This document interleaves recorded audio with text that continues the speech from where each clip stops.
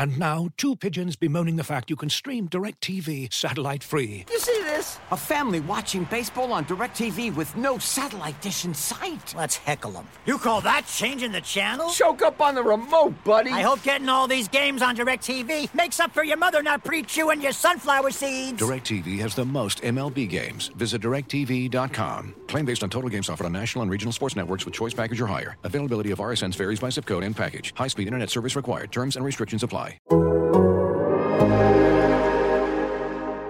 Please welcome Ringo Starr. You watch NFL football? I do. You do? Yeah.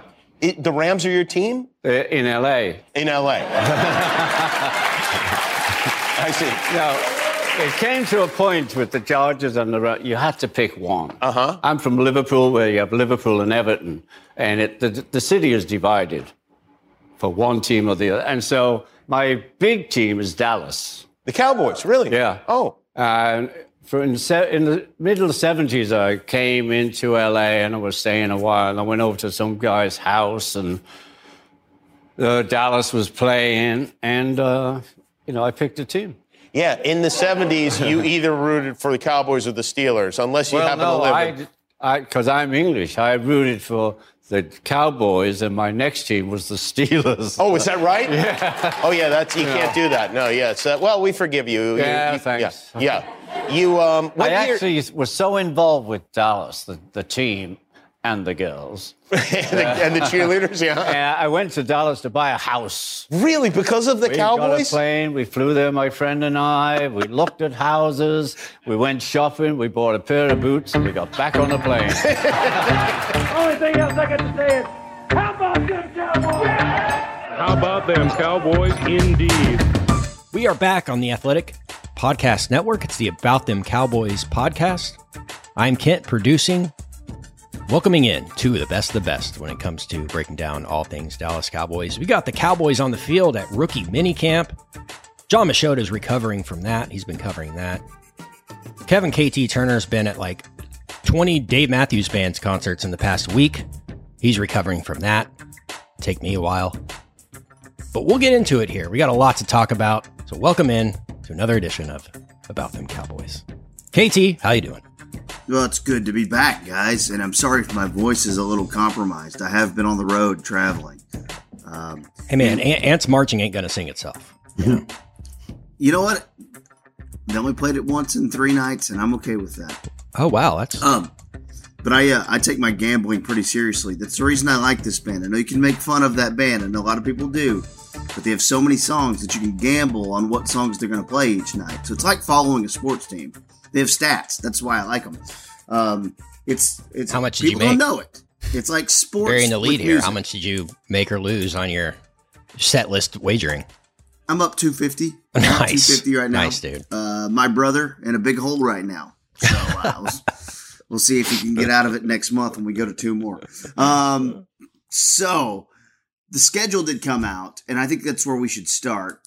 Now, there's ways we do this. Sometimes we do just go down and call it from May, win-loss. Do you want to do it that way, Kent? Or the other way that we've done it in the past is based on looking at this team's quarterback, the team with the better quarterback, give them the win or the loss. Mm-hmm.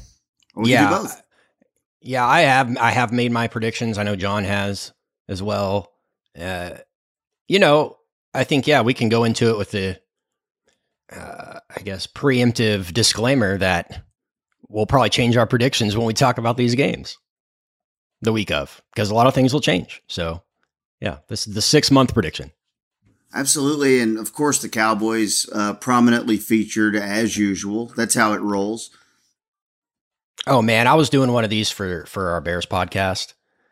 They have one game that's primetime. Every other one, or like 2 Thursday night games or something, every other one is noon. Every game on the entire schedule is noon. Frankly, that must be awesome. Not that exciting of a team, Well, it sounds great for me, Get to actually, maybe watch a game in the afternoon would be excellent. Yeah, so week 1, Sunday night football opener, this time at home, and we're going to do week 1 with the Tampa Bay Buccaneers once again. John, your thoughts? Yeah, not a huge surprise, just because, I don't see this being their opener if Tom Brady had stayed retired. But as soon as he comes back, that made a ton of sense. And I don't know, I figured it would be one of the, when you looked at who was going to be on their schedule to begin with, the Tampa Bays, the Cincinnati, Rams, Packers, I figured it'd be one of those teams if it wasn't going to be an NFC East team. And we're at the point now where, come on now, who wants to open seasons with NFC East games? I mean, who's watching that stuff? I mean, it's the worst division in football, So, no, not a surprise there. I think that it'll give. What's kind of interesting when you look at that game is that two of the top receivers involved, Michael Gallup, Chris Godwin, both might not be playing in that game because of knee injuries that they suffered at the back end of this past season. But, Tom Brady 6-0 in games against the Cowboys. So obviously this isn't, this is a marquee game, but it's the same thing as it was last year, except that it's going to be at AT&T Stadium, and this isn't the defending Super Bowl champs, but that doesn't mean that this Tampa Bay team still isn't one of the better teams in the league. And this could be a preview of a playoff game in January. Yeah, this could be your Jalen Tolbert breakout game.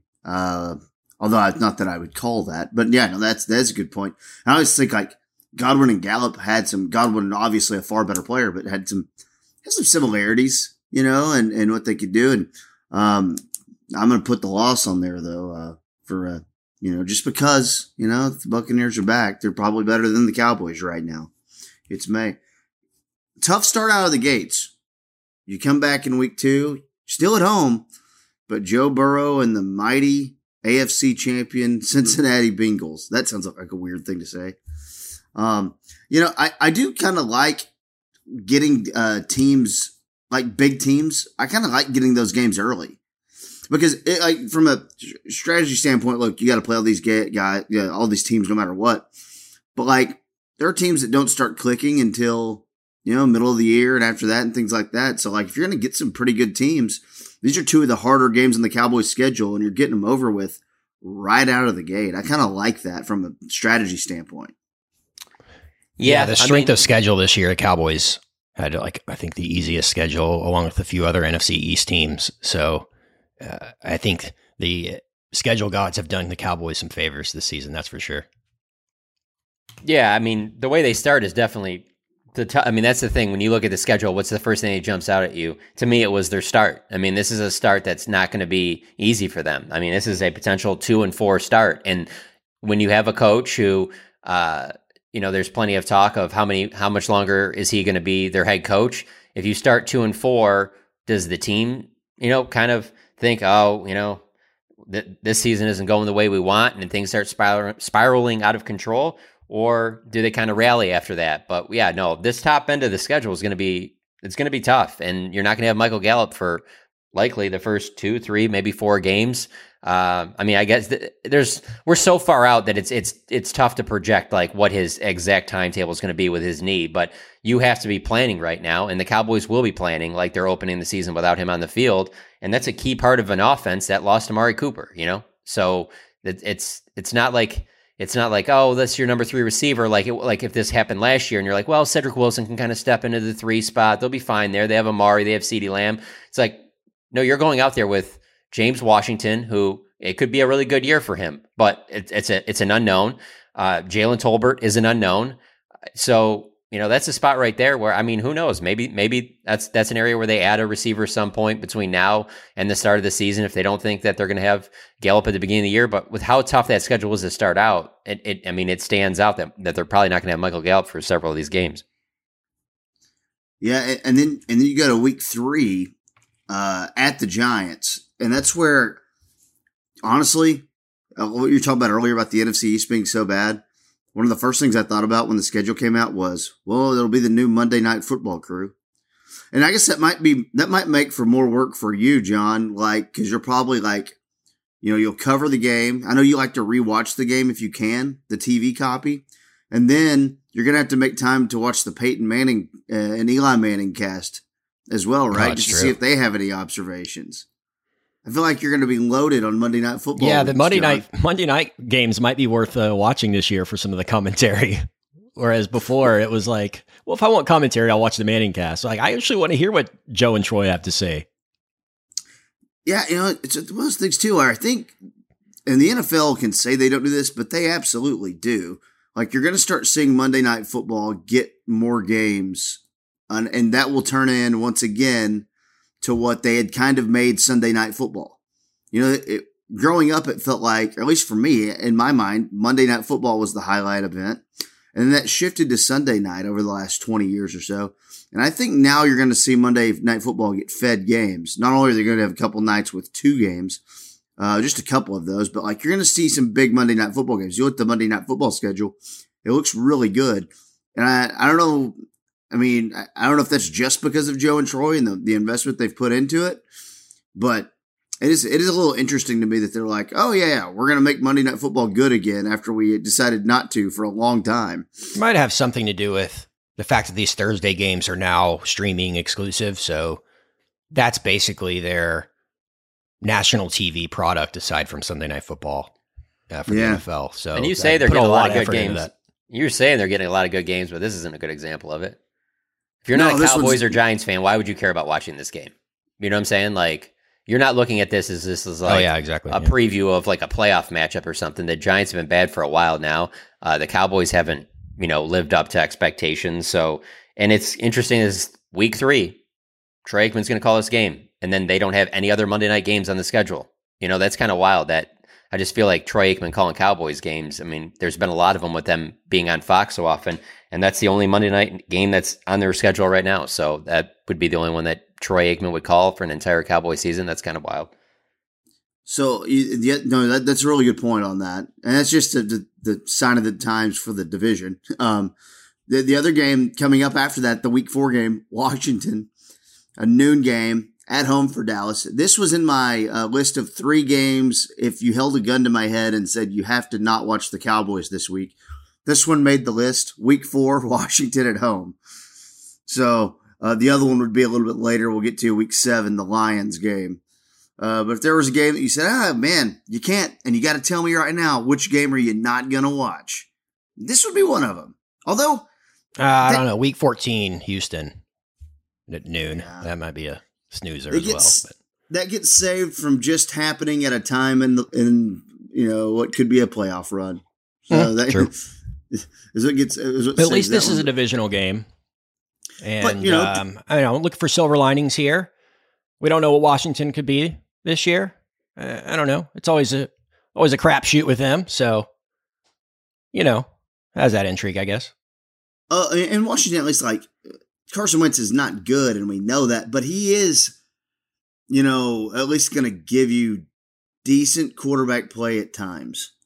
And they just haven't had that. Like the Heineke thing was always a joke, and even them signing Ryan Fitzpatrick to me was always a joke. Like Washington could be better. I don't know if they'll be a lot better, but they've got a chance to be better, and that does change a little things a little bit in the division. But I don't think not enough to like move any expected rankings in the division. If that makes sense. Yeah, I mean, their defense. Yeah, their defense is going to be good. At least it should be with all those guys up front healthy. And then they add Jahan Dotson with Terry McLaurin, Curtis Samuel, like Antonio Gibson's a good back. So if they can get solid offensive line play and get decent quarterback play, would not surprise me if they ended up winning the division, really. I mean, so to your earlier point, I would agree with Kent, though. It wouldn't surprise you if Washington won the division? No. It would not surprise me at all if Philadelphia, Washington, Dallas, none of them would surprise me at all. Nope. The Giants would though, right? Yeah, the Giants would. But I mean, I think that they're in a similar case of where in a couple of years with what they drafted this year, they could, I mean, when you're bad for so long, you start adding up these first round picks. But I get the exact blueprint for Washington winning the division is what they did 2 years ago. It's they dominate on defense, they run the football. Yeah, they back in because the rest of the division sucks. But but to your earlier point, I agree with Kent though. The Houston game for me is the one that I would say to not watch. That would be the one. Week 5 at the Rams. This is actually a Cowboys home game most of the time, but the Super Bowl champion Rams, good challenge right there. That'll be a fun one. Yeah. You think the Rams are primed to That's a terrible thing. Trying to repeat. I like the thing, like No. they're losing Robert Woods and then they come back and then their additions, though, they're just still going all in on, we'll sign all we can get and get Bobby Wagner and things like that. To just feel like they could do it again pretty easily. Yeah, I don't know. I look at the parity in the league and I just feel like, yeah, they're going to be one of the teams in the conversation. And that's why this is one of the, this should be one of the games that are, marked on your calendar, that if you can go to a Cowboys game, this is one of the best games, I feel like. And plus it's out in LA. So, but I just think, I don't know, man, I just look at the rest of the NFC. It's just like, I mean, the Rams are certainly there. They're certainly one of the favorites. I just don't look at them as like, maybe I looked at like the Patriots, 10 years ago, where it's like, well, you're going to have to go through the Patriots. Like, I could see the Rams making the playoffs, losing in the first round, or I could see the Rams going all the way back to the Super Bowl again. But yeah, they're going to be one of the better teams. But to your point, it won't be like that vibe of like, oh, you're in this tough road environment. It'll be, tons of Cowboys fans at that game for sure. Yeah. Then the next 3 games, you have the at Philadelphia, week 6. You have Detroit, and then you have Chicago. And that gets you through October, takes you to the bye. Detroit and Chicago are home games, home noon games. Johnny bringing some family in from Detroit to see some Cowboys Lions. That maybe. I doubt it, though. I think they're going to hold out for another year there to see if the Lions really can turn it around. But I mean, a good draft. I mean, there's some similarities between the Lions and the Giants, where it's like when you're bad long enough, you're going to get some good draft picks, and you can kind of turn things around. I'll say this though, I do think like Jared Goff is not great, but I'd rather have Jared Goff than Carson Wentz, Jalen Hurts, Daniel Jones. I mean, if he's in the NFC East, he's the second best quarterback. So I don't know. That's one of those games where, yeah, obviously the Cowboys should win that game, but I don't know. Noon game, they'll be looking at that coming off the Philly game. Maybe they, who knows what their schedule is. Maybe they overlook them. I don't know. Like they've made some upgrades. Both those games back to back, Detroit, Chicago, I could see, on paper right now, they both look like, oh yeah, those are both wins, but I wouldn't be surprised if they lost one of those games. I have Chicago marked as a trap game. That feels to me like a, last year's Cardinals game, maybe a few years ago when they lost to the Bills on Thanksgiving, maybe underestimate the opponent a bit and they sneak up on you. Yeah, the Bears are so strange because, they have Justin Fields and they went out of their way to not really help him that much. I mean, signing Byron Pringle, is like not exactly moving things. And I like what John said about the Lions and the Giants. I mean, those are 2 teams that are like probably understanding internally our quarterback of the future is going to have to be in next year's draft because we weren't allowed to get this one. And also, I do think it's amazing for all the conjecture and narratives over the years of the Dak draft and Goff and Wentz. And you just kind of end up looking at it and going, and Goff and Wentz are about the same guy. Like in terms of what you're getting out of them and where they would fall in the quarterback rankings. Like they're all kind of close down there, So I mean, just scribbling it down as we go, 5-3 for me on that through the first date from May. What are you guys? I'm at 5-3 as well. Games? John, I should have had this with me. I'm looking over it again. I have them losing to Chicago, the Rams, and the opener. But yeah, I have them at 5-3 after starting 2-4. So yeah, that's a man. Actually, I'm starting 2 and 4. Okay, hold on. I'm starting 3-1. Yeah, I can't even have 5-3 if they start 2-4. That makes sense. So I went 2-2 through 4 games. Right. Agreed. And then you got to win against the Giants, win against Washington, so that gets you to 2-2. Yeah, I had them. Yeah, I have them starting. I have them starting 2-4, and then and being 4-4. 4-4 at the bye is what I have meant. All right. So moving on here to the back half. Good bye, by the way. Get the bye week. Perfect week 9, middle of the season. Great bye week. Yeah. Man, if you could avoid the week 6 bye. Or the week 15 or whatever some teams have this year. It's kind of weird. I saw So Green Bay turned down. Apparently, the league offers you. I did not know this. The league offers you because they go to London. They offer you the bye after the London game, and Green Bay turned it down because they wanted to bye later in the year. And I was like, man, I didn't even know teams had the. I don't remember this from when the Cowboys went to London. I didn't know teams had the right to decline that bye. It's probably just changed because they're sending more teams overseas now. Yeah, it makes sense. Week 10 at Green Bay, followed by Week 11 at Minnesota. 2 trips up north, November 13th and 20th. I don't know what to think about the Vikings, to be honest. I think they still pose the same threats that they always have.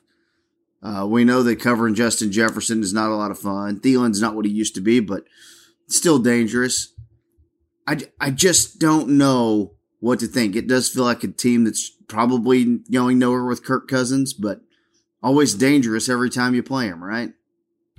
Yeah, certainly. I mean, Dalvin Cook, some of the weapons they have on offense. When I watched that game last year, a lot of people obviously are going to remember it for Cooper Rush and the game winner to Amari Cooper and all that.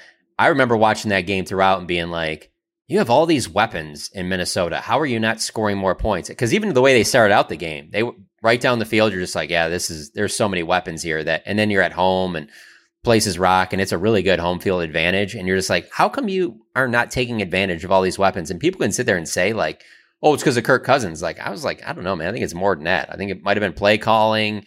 I don't know. It wasn't like he was just, so many bad Kirk Cousins throws. That's why they're not here. I don't know. They just have so many weapons. I feel like that they should be taking advantage of them more. So that's another game. I mean, I put that right there and they're playing all these games right in a row here against all these NFC North teams. But other than Green Bay, like I feel the same way. Detroit, Chicago, Minnesota, they're all games that, yeah, I could see the Cowboys winning all 3. I could see the Cowboys losing 2 out of the 3.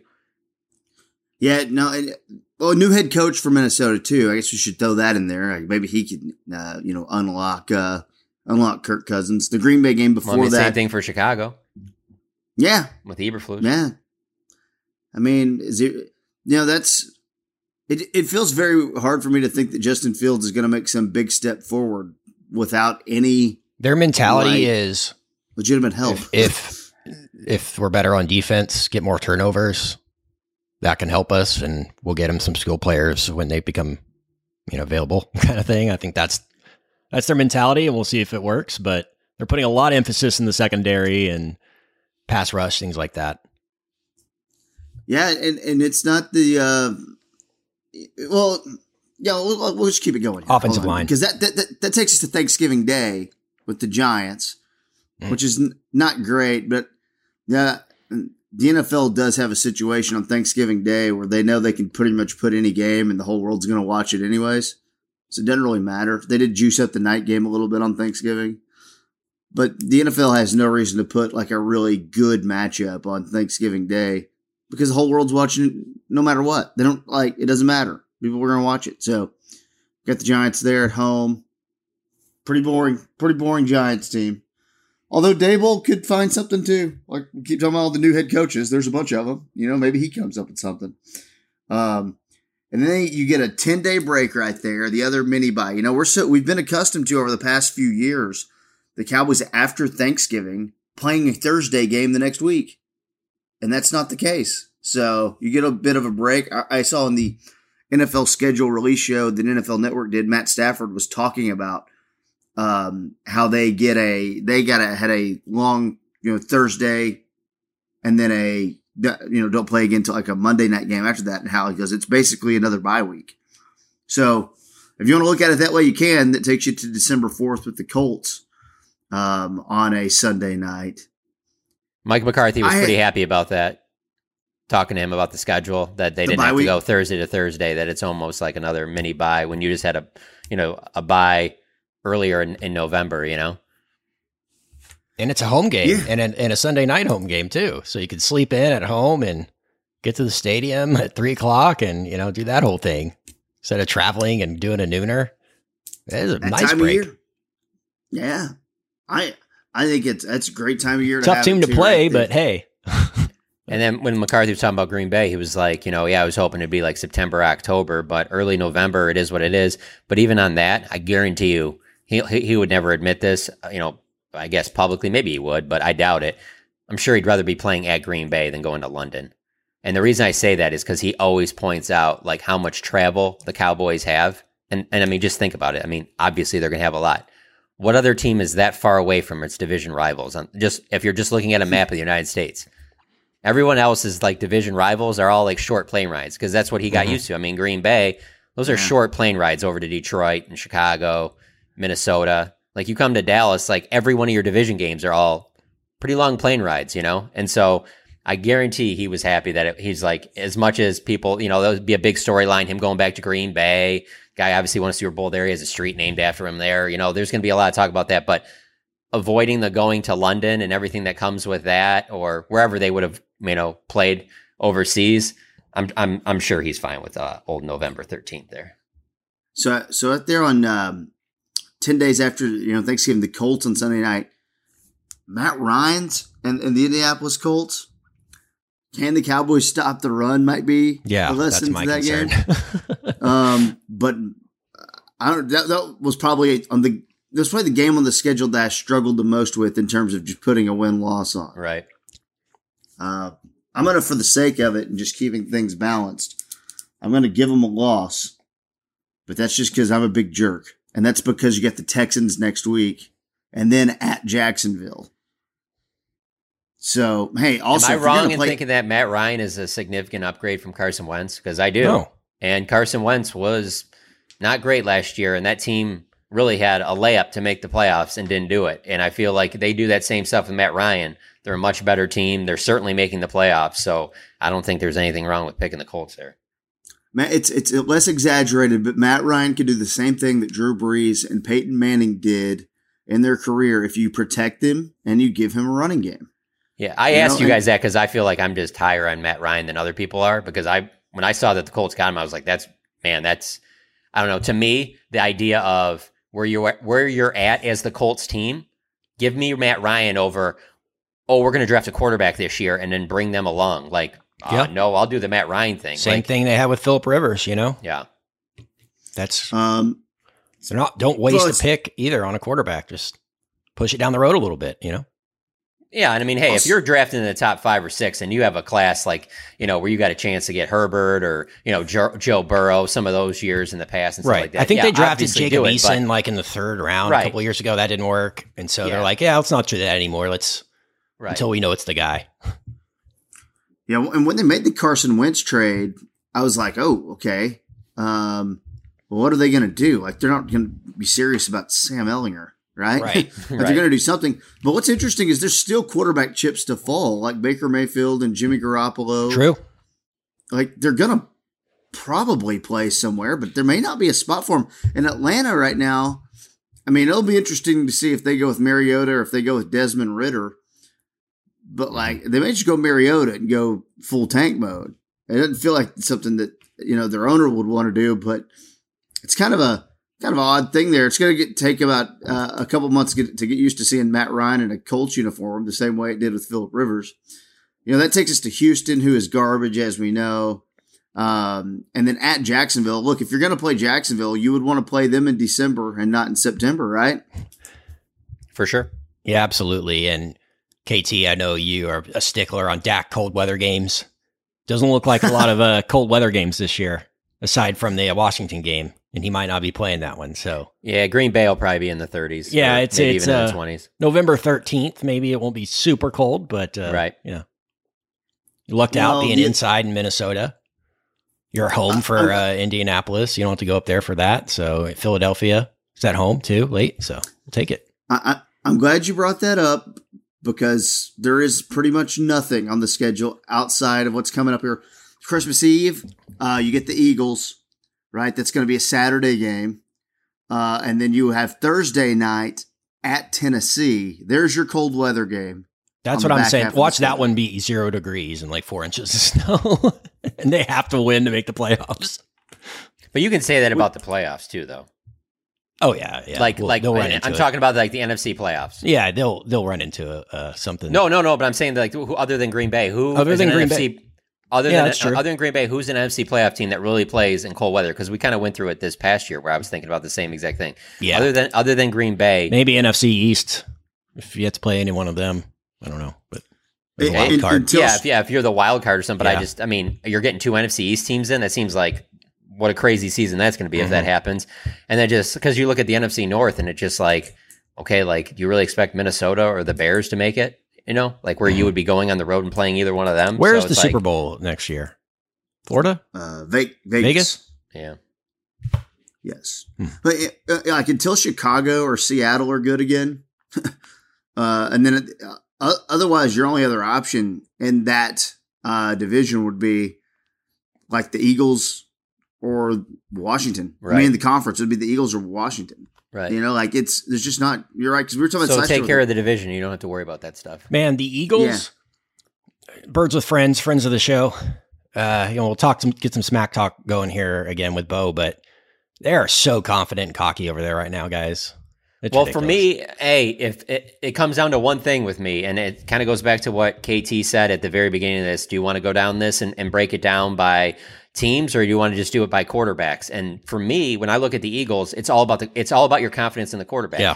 If you're saying those guys feel that way, then they are very confident in Jalen Hurts. I'm not as confident in Jalen Hurts. Like, I think he can be a solid quarterback. I don't think that he's the guy that's going to take you to playoffs after playoffs after playoffs, but hey, this is an organization in Philadelphia that had Nick Foles win them a Super Bowl in 2017. It's not that long ago. So if they believe Jalen Hurts can keep the ship afloat, and obviously they add an AJ Brown in there, I can see why they would be excited. Everyone should understand that's the Cowboys' biggest competition for the division. So they should be confident. I think that they could have a really good year, but that remains to be seen. If you tell me Jalen Hurts, sucks, how far is that team going, Yeah.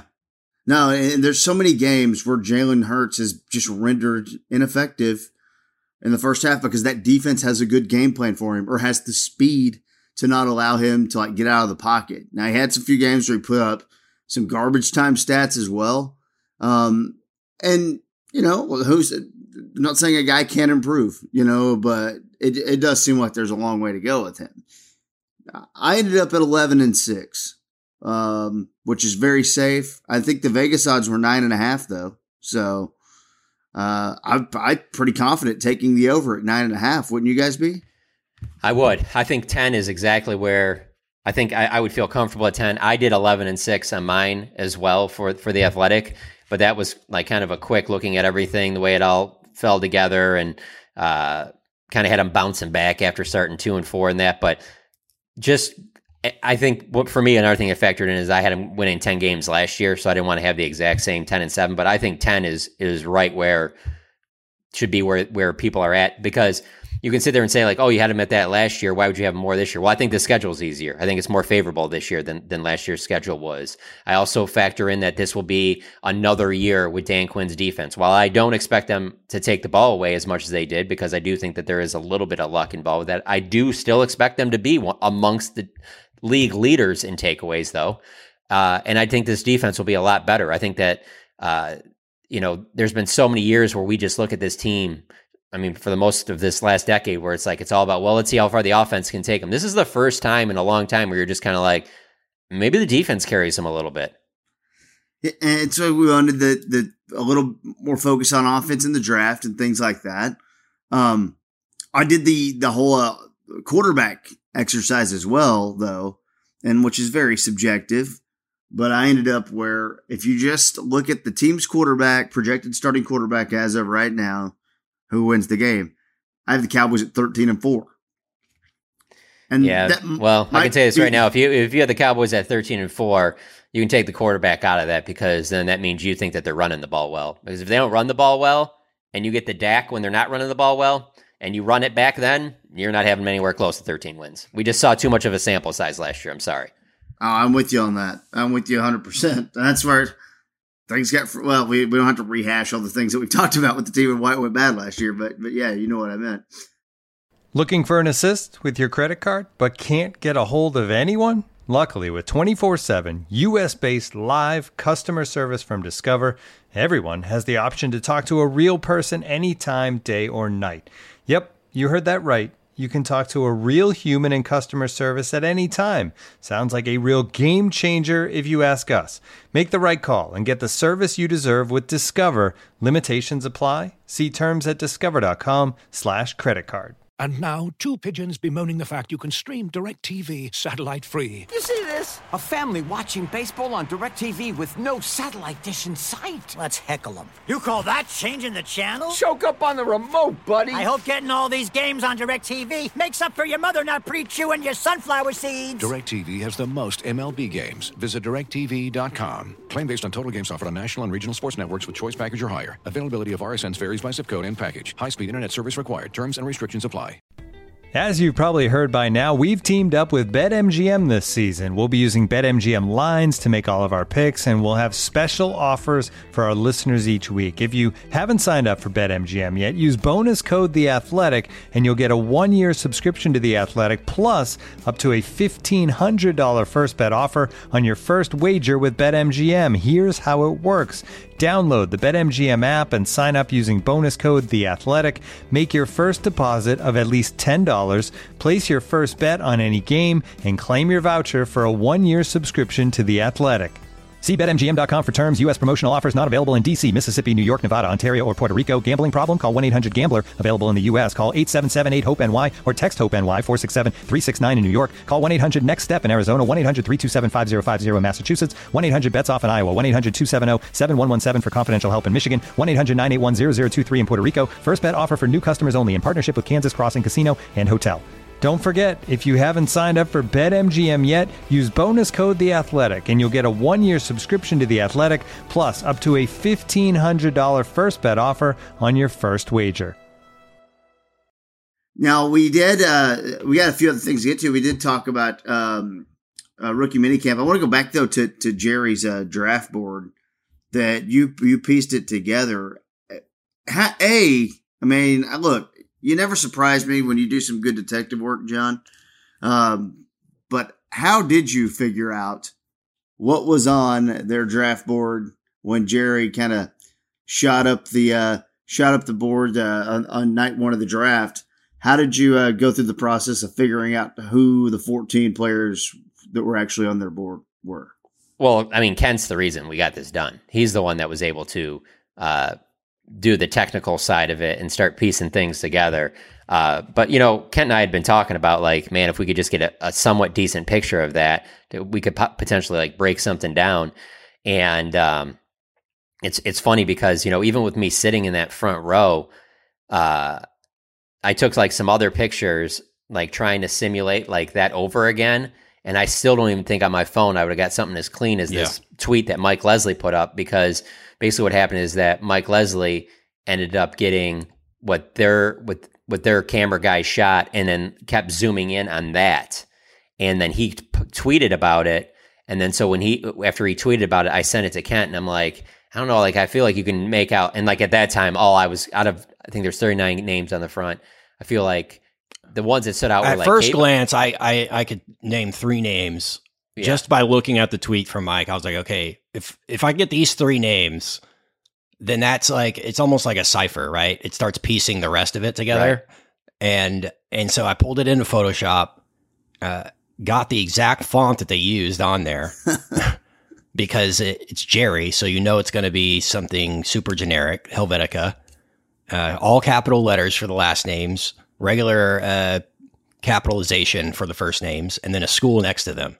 So that's how it's built out.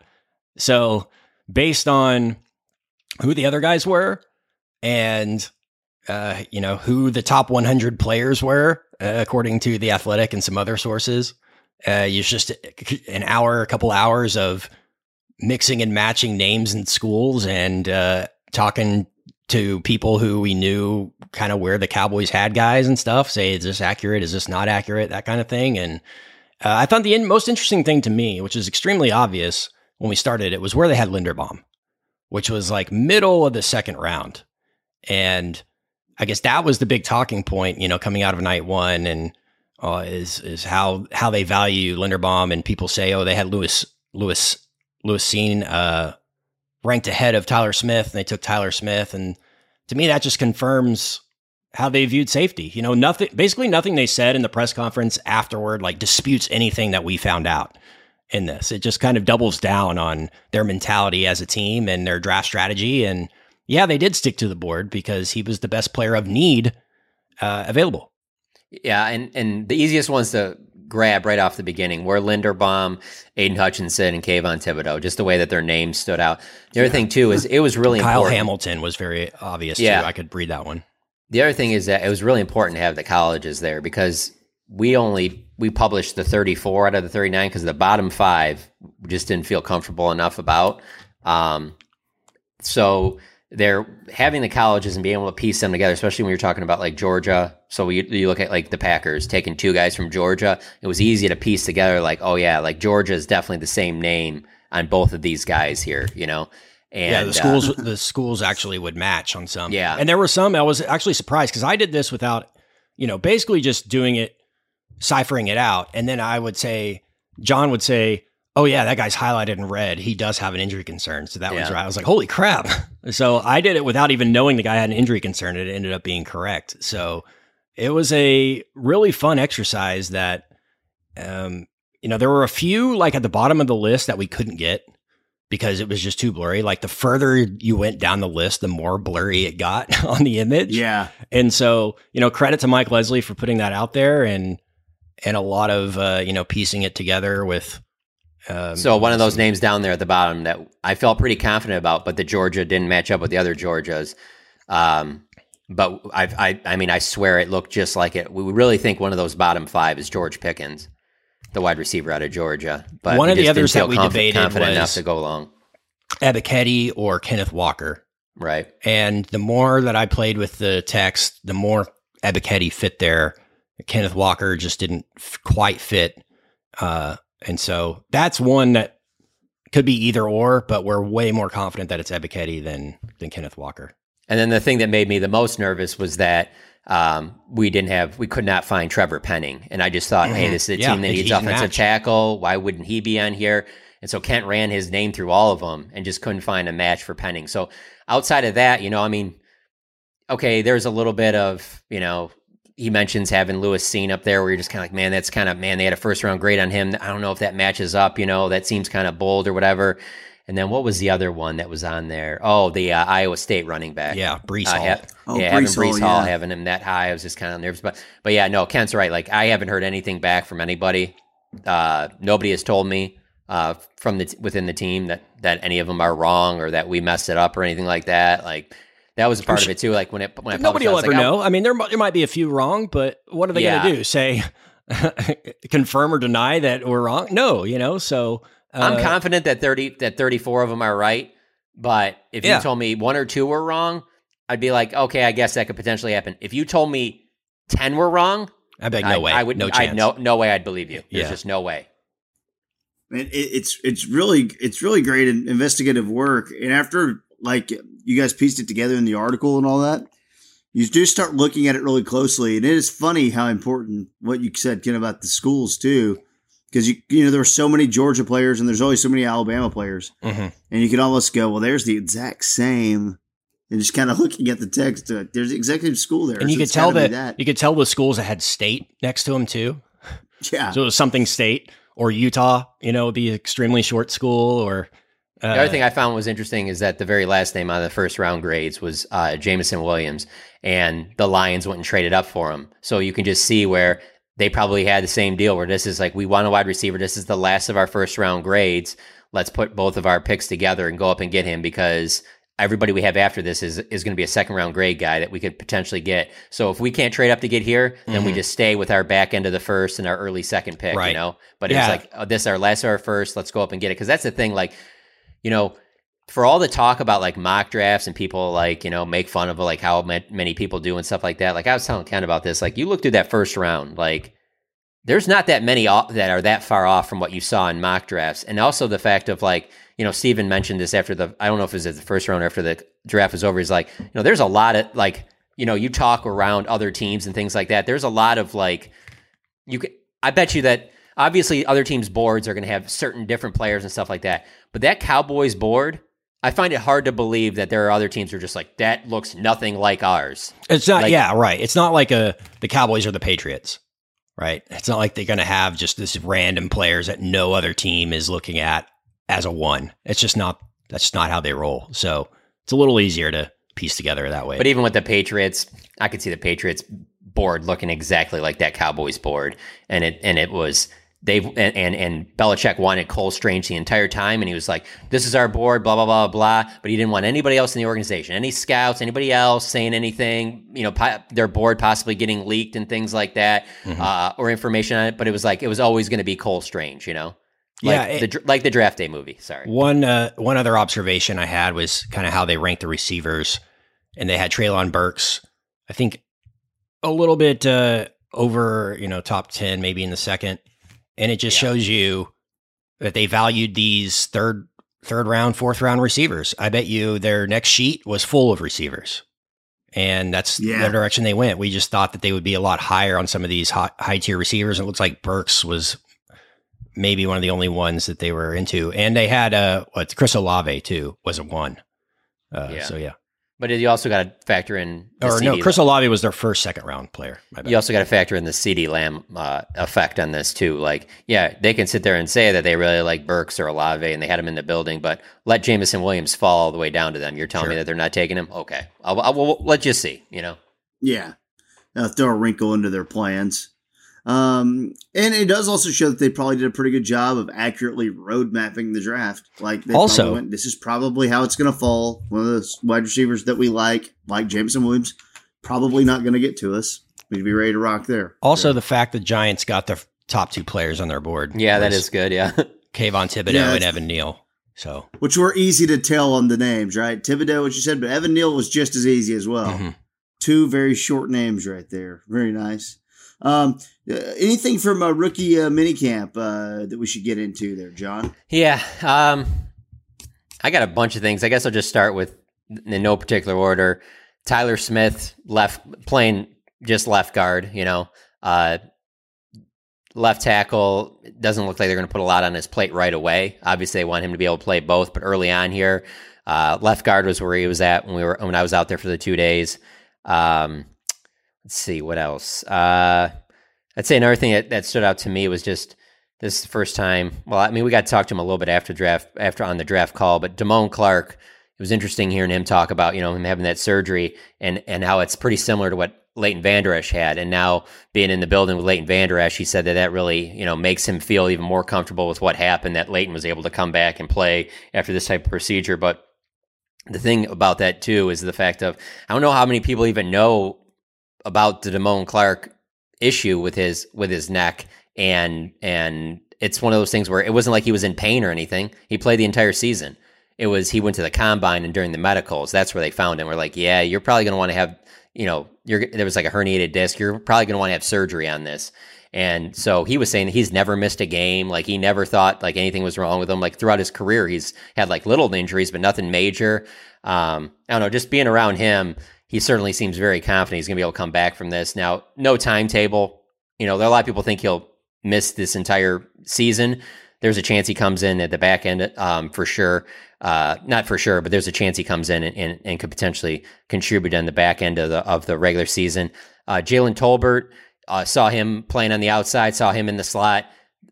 Jalen Tolbert out of his rookie class is going to have the biggest impact. He's going to get the most opportunities, and I feel that way whether Michael Gallup's healthy or not. Like, they're going to put him out there, and it's interesting that when you talk about those second round receivers, Kent, I could see this guy being one of those guys they had there, and it came down to him or Sam Williams in the second round, and they ended up going with Sam Williams, thinking that maybe there's a chance that one of these receivers that we have in the second round will fall to 88, and Jalen Tolbert did, and I can just see how they like him. I mean, he's got some CeeDee Lamb to him, and he's got a little bit of Michael Gallup to him. You can certainly move him around. So, of all these rookies, I see him making the biggest impact right away. Sam Williams, I think the big thing with him is that there were a couple plays, and even Mike McCarthy talked about this on Friday, where, again, they're only in helmets, they're not wearing pads, but you could just see the speed and how quick he's able to get off the line. Like, he's going to be an impact player there with his speed immediately. So again, he looks so jacked, Sam Williams. Oh my gosh. Yeah, and that's the thing too, because you think of speed rushers, you think of a guy maybe more like the length and maybe a little bit leaner like a Randy Gregory. Sam Williams is stockier than Randy Gregory, but that's how he wins, is with his speed, at least early in his career. That's what the expectation should be there. Mike McCarthy said he thinks Zeke's 100% back healthy, talking about how they clocked him on one of his workouts at, running 22 miles per hour, things like that. I've seen this been put out there. Zeke looks quick again. Have we said this every year? Well, yeah, but this one I don't think anybody would say looks, because we haven't seen him. This is all, anything you've seen written about him is all because of what Mike McCarthy said, because we didn't see. I mean, he was at rookie minicamp. Specifically mean coming off the injury, but I feel like every year in the offseason we're like, man, Zeke looks fast. He's going to be back this year, guys. Yeah, I mean, obviously there's going to be your Eddie Lacy's, but where you're just like, whoa, what is that mess? But for the most part, you can take out Ezekiel Elliott's name and you can take out Dallas Cowboys and you can replace it with any other team name and any other player. That's how off seasons always are. It doesn't matter. Running back looks fast. Wide receiver, he looks lean. Pass rusher looks, as quick as he's ever.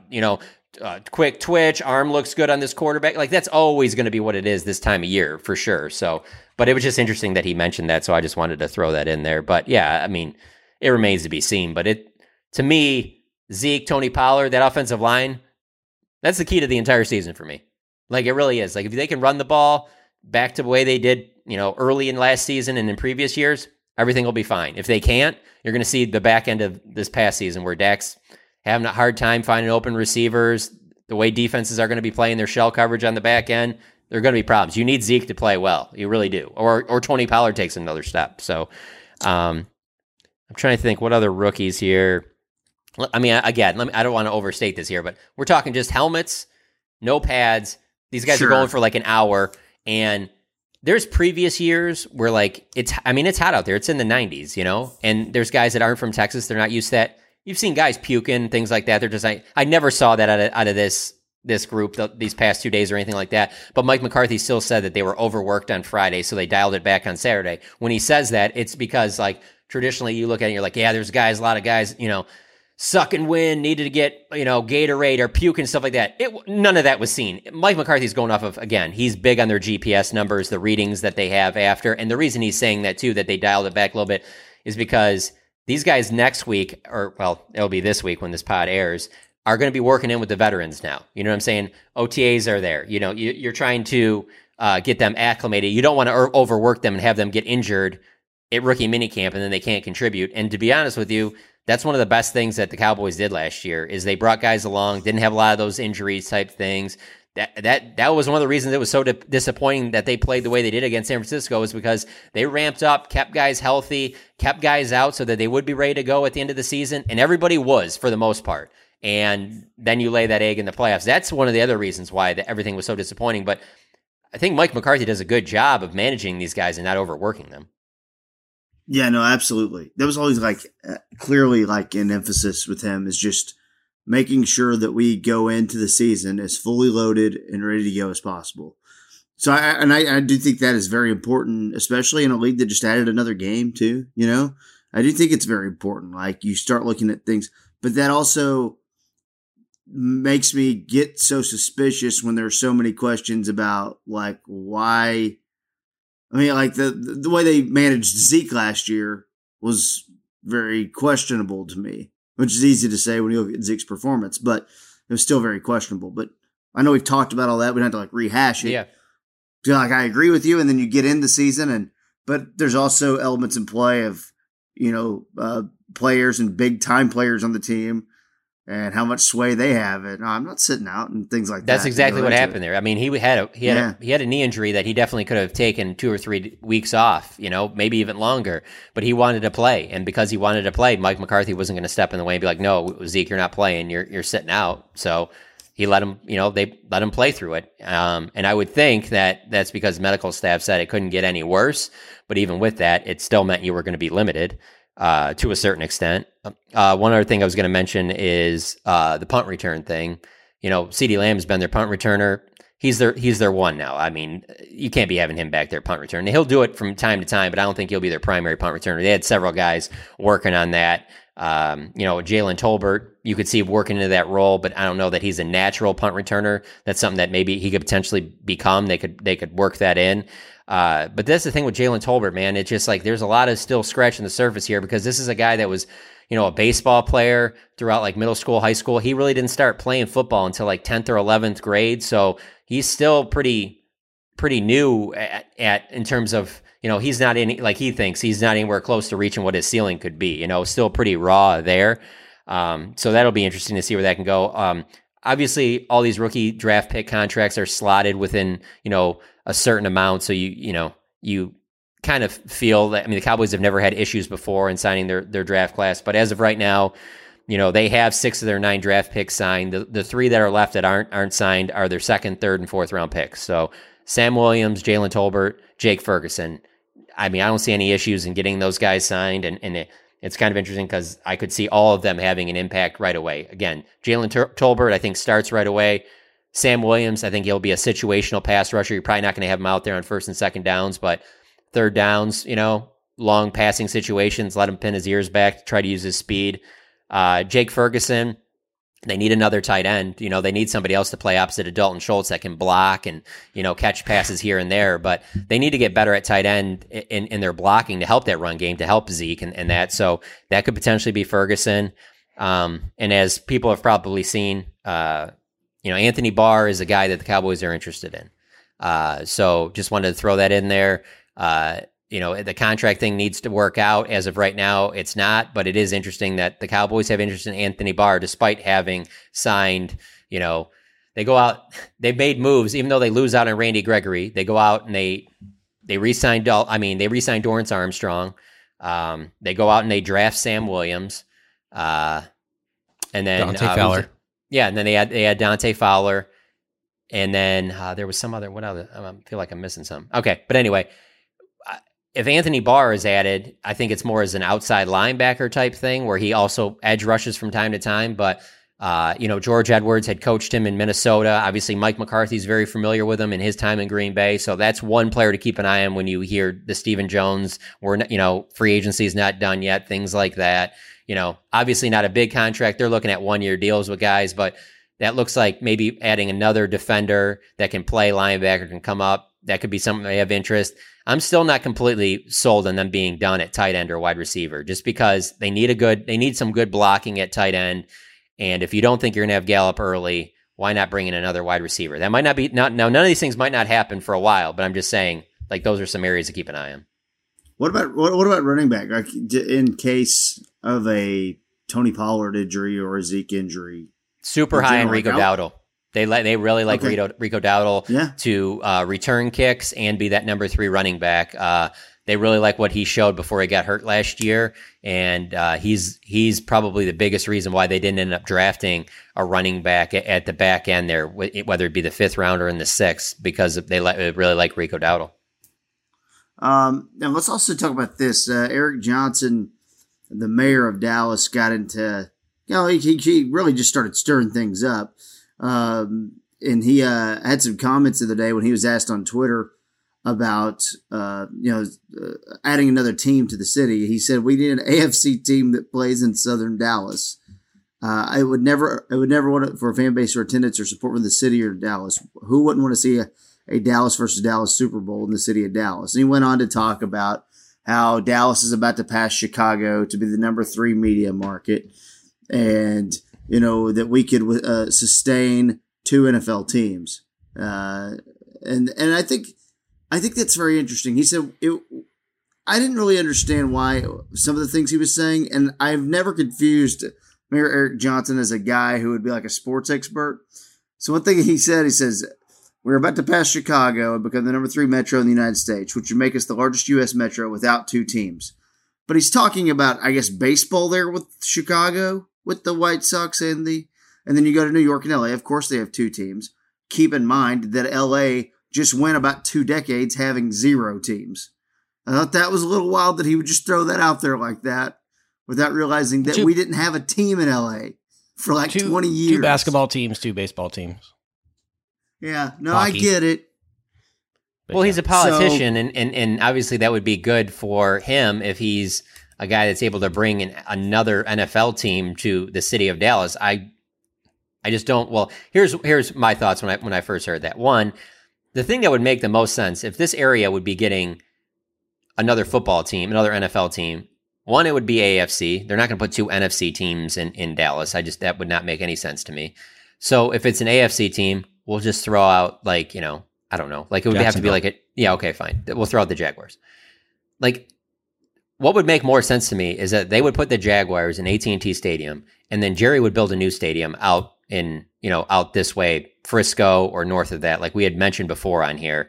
And then Jerry would still make money at AT&T Stadium. And so there'd be a way where you have to kind of make it so that if Jerry's still making money, he'll be fine with it. Because I know there's a lot of people, as soon as they see this, they'll be like, Jerry would never let that happen. Yeah, okay. Well, if you feel that way, then also you'd probably be like, well, why wouldn't Jerry be against the salary cap? Because he has all this money back in the, mid-90s. Why would that guy want that? Why would he want a salary cap? Why wouldn't he want to be the guy that can just keep paying to potentially win a Super Bowl? But he's all for the salary cap. Loves it. And what has that done for the Cowboys? The salary cap. What has it done? They haven't been back to the NFC Championship game. I mean, seriously. So he's a businessman first. So if he's somehow makes money off of that team, and it's a team, like you said, the Jaguars, like, yeah, is it going to take some fans from that might be like local Cowboys fans to then they're like, I'm a Jags fan now. Awesome. The Cowboys are not just a local brand. The Cowboys are an international brand. So it's like the Cowboys are still going to be like, they're still going to have their fan base. Like, yeah, there's going to be fed up fans locally that'll be like, I'm sick of going to Cowboys game. I'm a Jaguars fan now. That's fine. You do know that like Cowboys games on Sunday, especially when there's only 8, 9 of them, like, you know how many people come from outside of Texas, not even Dallas, outside of Texas that have season tickets, that live in California, that live in other countries. Like the Cowboys are going to be fine, whether they move the Jaguars to Fort Worth, Arlington, Dallas, whatever. I don't think it's going to happen. I'm just saying that I wouldn't just sit there and say automatically like Jerry would never let that happen, because if it's going to make him dollars and he's going to get to build a new stadium where he's going to get to make even more money off of it because he owns all of the land and everything around it, that's going to build up more bars, more restaurants around it, more condos, apartments, housing, and everything like that. Like, this is monopoly here, kids. Like, he's not going to sit there and be like, no, I would never do that because I want the Cowboys to be the only brand in North Texas. Like, I don't know that would happen, but I just, the thing that I can't see happening. I just don't see how they're building a stadium in Dallas. Where are they building this stadium at? And why wouldn't they have done it before when the Cowboys wanted to do it? I know there's different mayors. Could they move them to an existing stadium? Is there anyone? Come on now. The old Ranger Stadium? That's still in Arlington. Why wouldn't you just play at AT&T Stadium? Yeah, here's what I like. I like the idea. Go ahead. See, I like what John said there, though. So you build the stadium, because we all know that the Joneses own about half of Frisco, right? And north. Go all the way up to Prosper. Yeah. So you build the stadium somewhere north, but that is where the Dallas Cowboys play, right?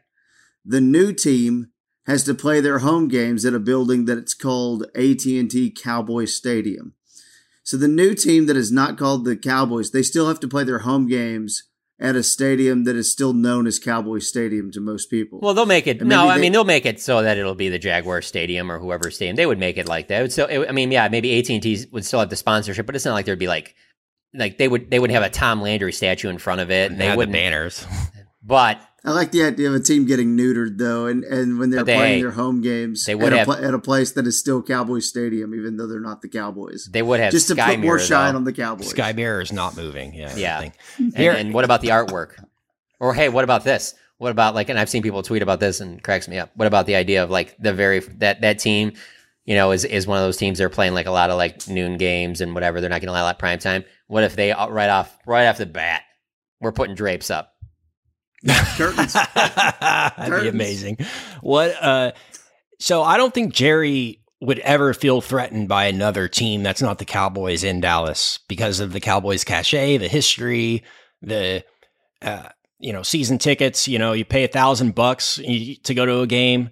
But I think if there was a product that was less, glitzy than the Cowboys in Dallas, a more rough around the edges type fan base, I think Jerry would look at it as not that there's another home team in Dallas that's threatening my home team. I think he would just view it as another NFL team in Dallas and another visiting team coming every week in Dallas. So I can see the fans like not becoming a Jaguars fans, but looking at the schedule of the coming weekend, say, oh, Dallas is playing Houston, but Jacksonville's playing Buffalo, and I can go for $20.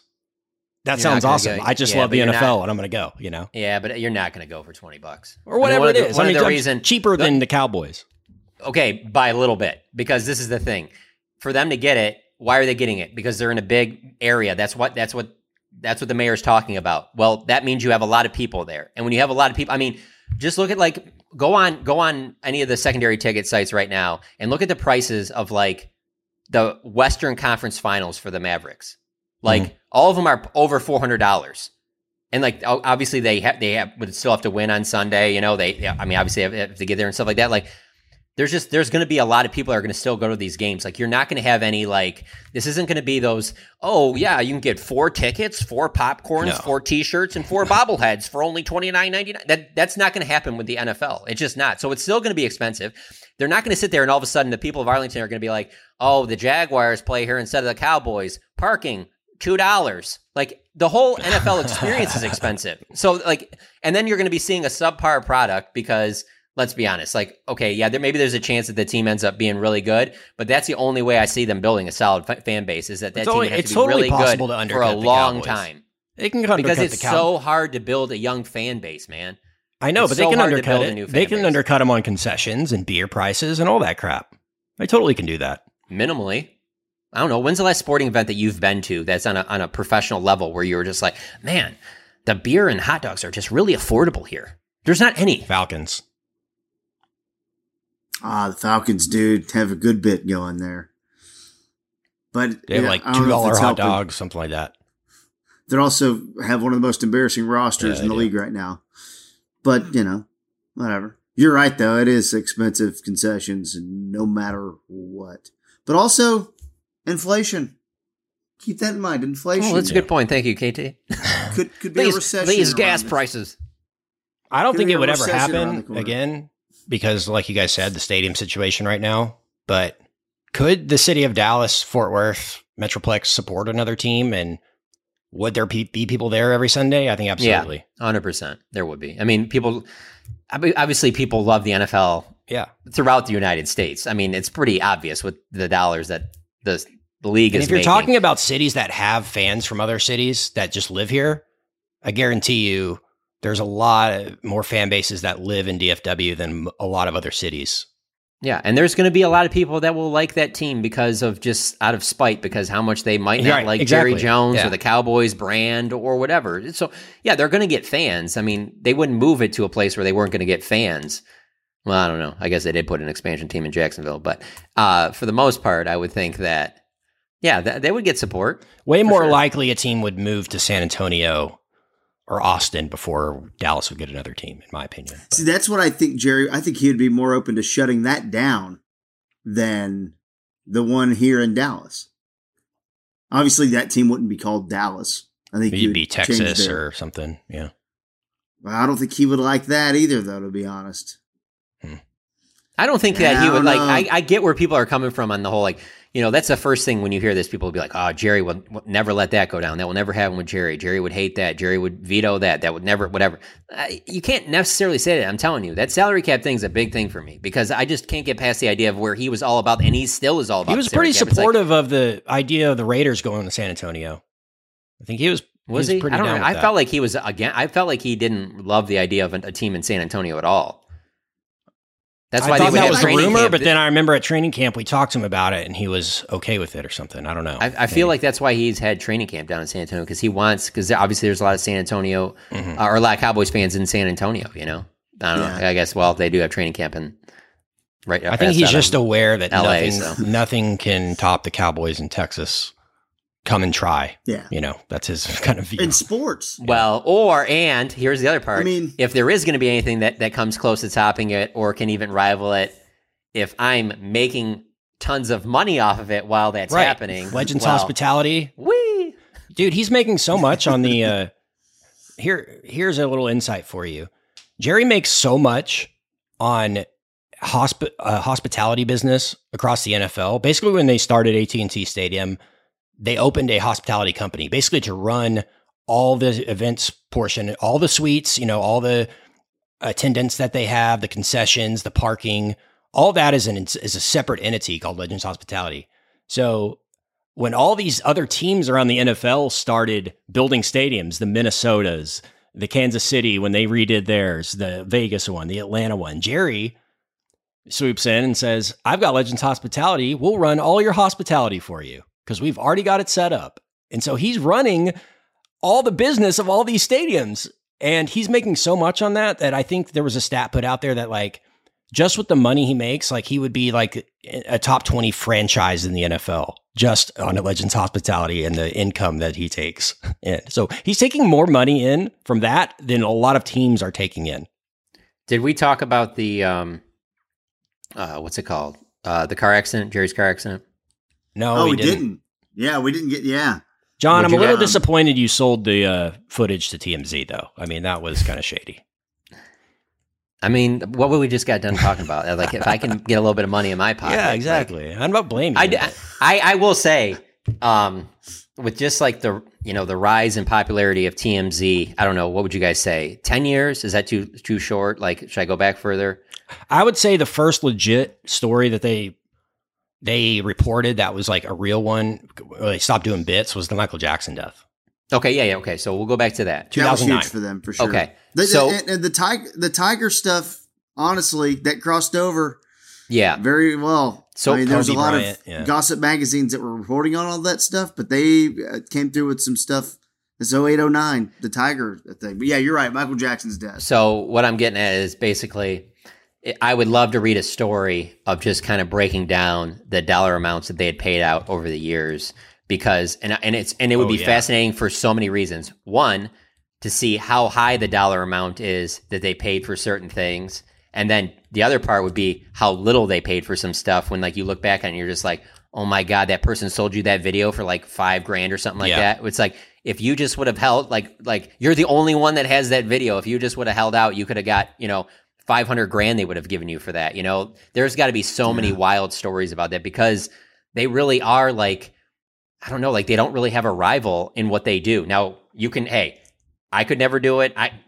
Forget the big stuff. I couldn't even stand at LAX airport with a little camcorder and bug every random celeb that comes in there from, Dennis Rodman to, I don't know, like Real Housewives. Yeah, exactly. They'll have all these reality show people that I'll be like, why did you even go up to that person? And then they go up to Vince McMahon, Jerry. It's funny. Jerry always talks to the TMZ cameras. They had the TMZ had the footage of Steven and the bus with Blandino. Oh, remember? Yeah. They did. Yeah, but anyway, the video obviously. Okay, so the video they got, I believe it was from a dash camera of a Uber or Lyft driver who, I mean, I've definitely been in Ubers and Lyfts that's becoming more and more a thing where you have a camera that in case there's an accident, you have proof of what happened. But man, you see that footage and obviously I would think that you guys have driven down that street and I can see how that could be confusing because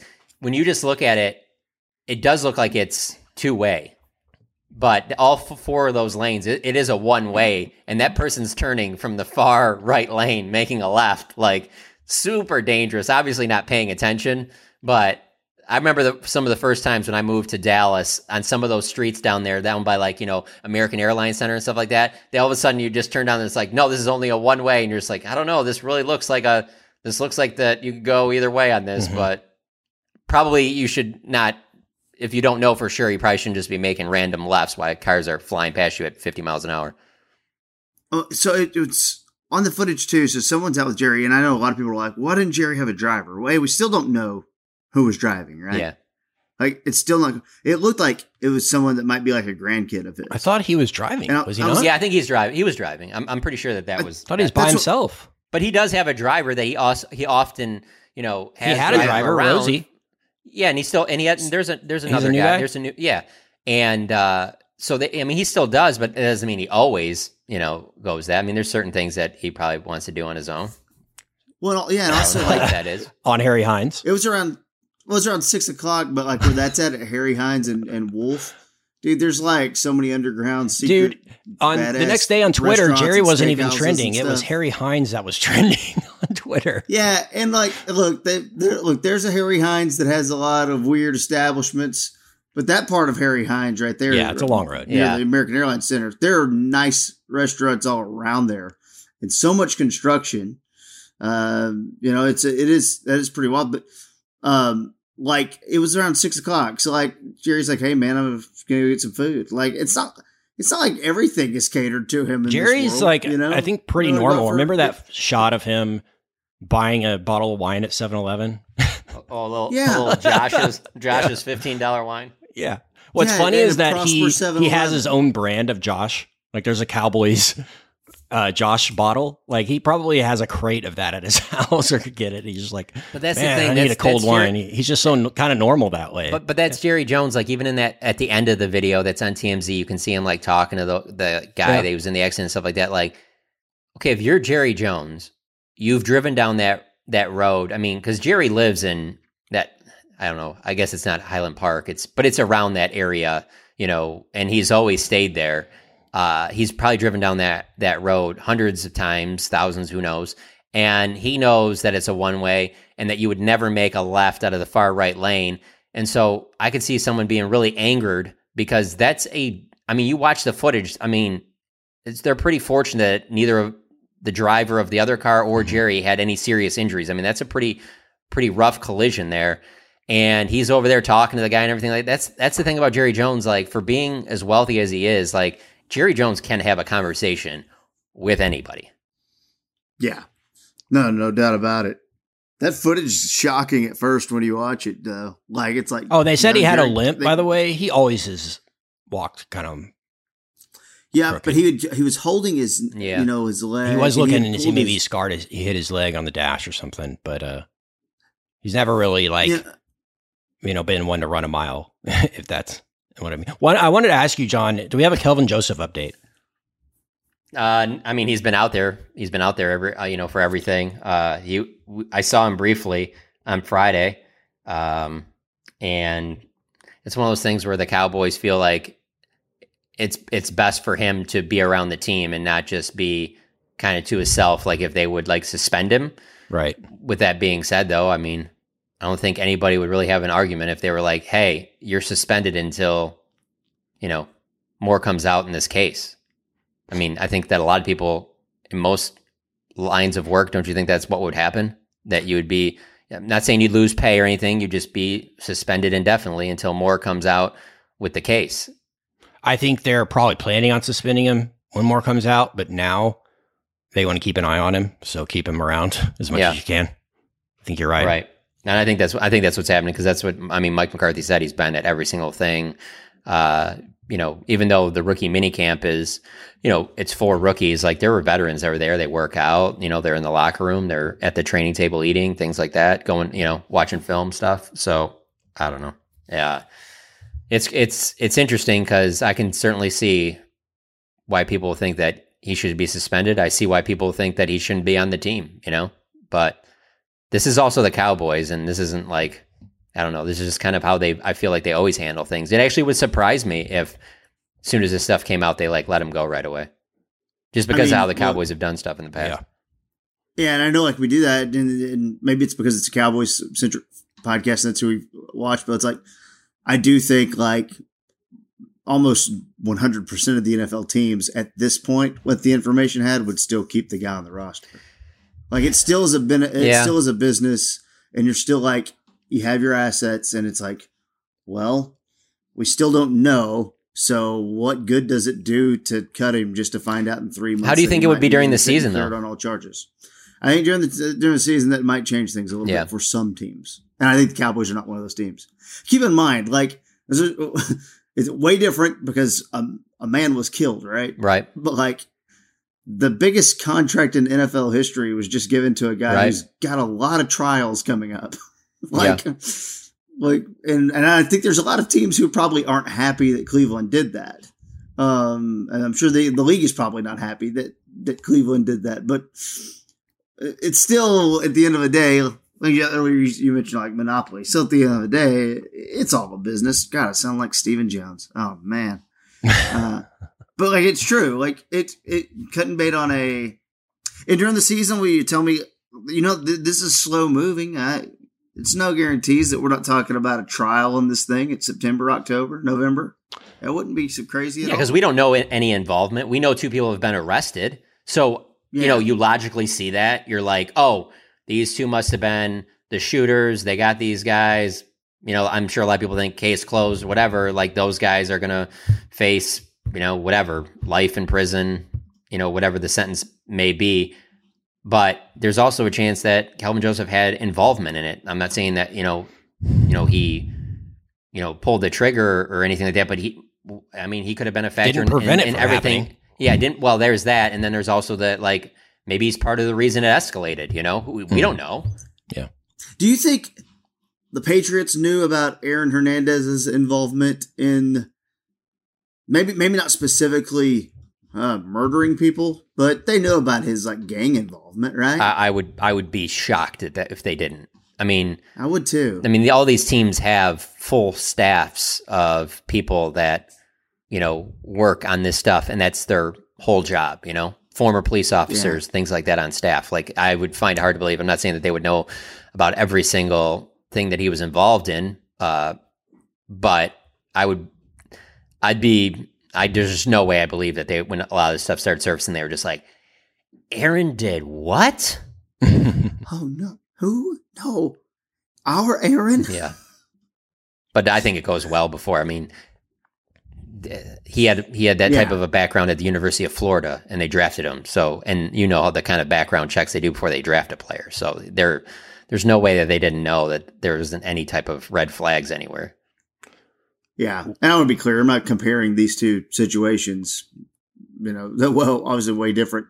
Kelvin could be perfectly innocent, but yeah, look, it's something that they're going to be having to answer questions about and things like that. I thought McCarthy's statements were a little more than what he gave at the draft press conference. Yeah, yeah. And he kind of. It seemed like he kind of went. You were there, but it felt to me like he went a little bit out of his way to say, "Hey, look, I want to be clear. We did do a big investigation, but we're still supporting Calvin."